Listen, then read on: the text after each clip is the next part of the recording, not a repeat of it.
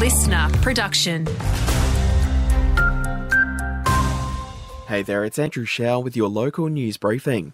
Well, the recent wet weather is likely to spark even more vegetation growth, and with a few weeks of summer left to go, there could be plenty of dry grass around. That's got the CFA asking for volunteers to help keep an eye on curing grassland, so they better know where the fire risk is, and to help complement their satellite forecasting. CFA remote sensing analyst Dr. Danielle Wright says they're in desperate need of volunteers across the regions. The observers report on curing every week during the fire season, and the curing observations get validated by district-based personnel. So the observers, or the citizen scientists, aren't just improving the grass curing values, they're improving the fire danger calculations and hence improving the fire danger ratings.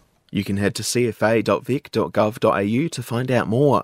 Latrobe Bridge between Maroopna and Kyala is now back open following last week's flooding along the Latrobe River. Elsewhere, things are slowly returning to normal, with Victoria Park Lake Caravan Park back open in Shepparton, as well as Aquamoves. Some paths and reserves, however, are still closed to the public.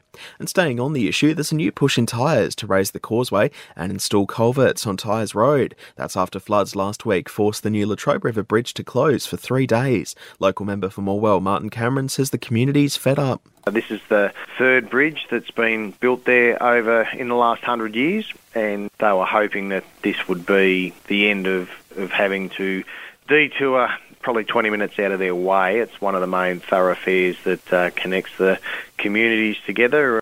Mr Cameron's launched a petition which you can sign online or in local shops and businesses.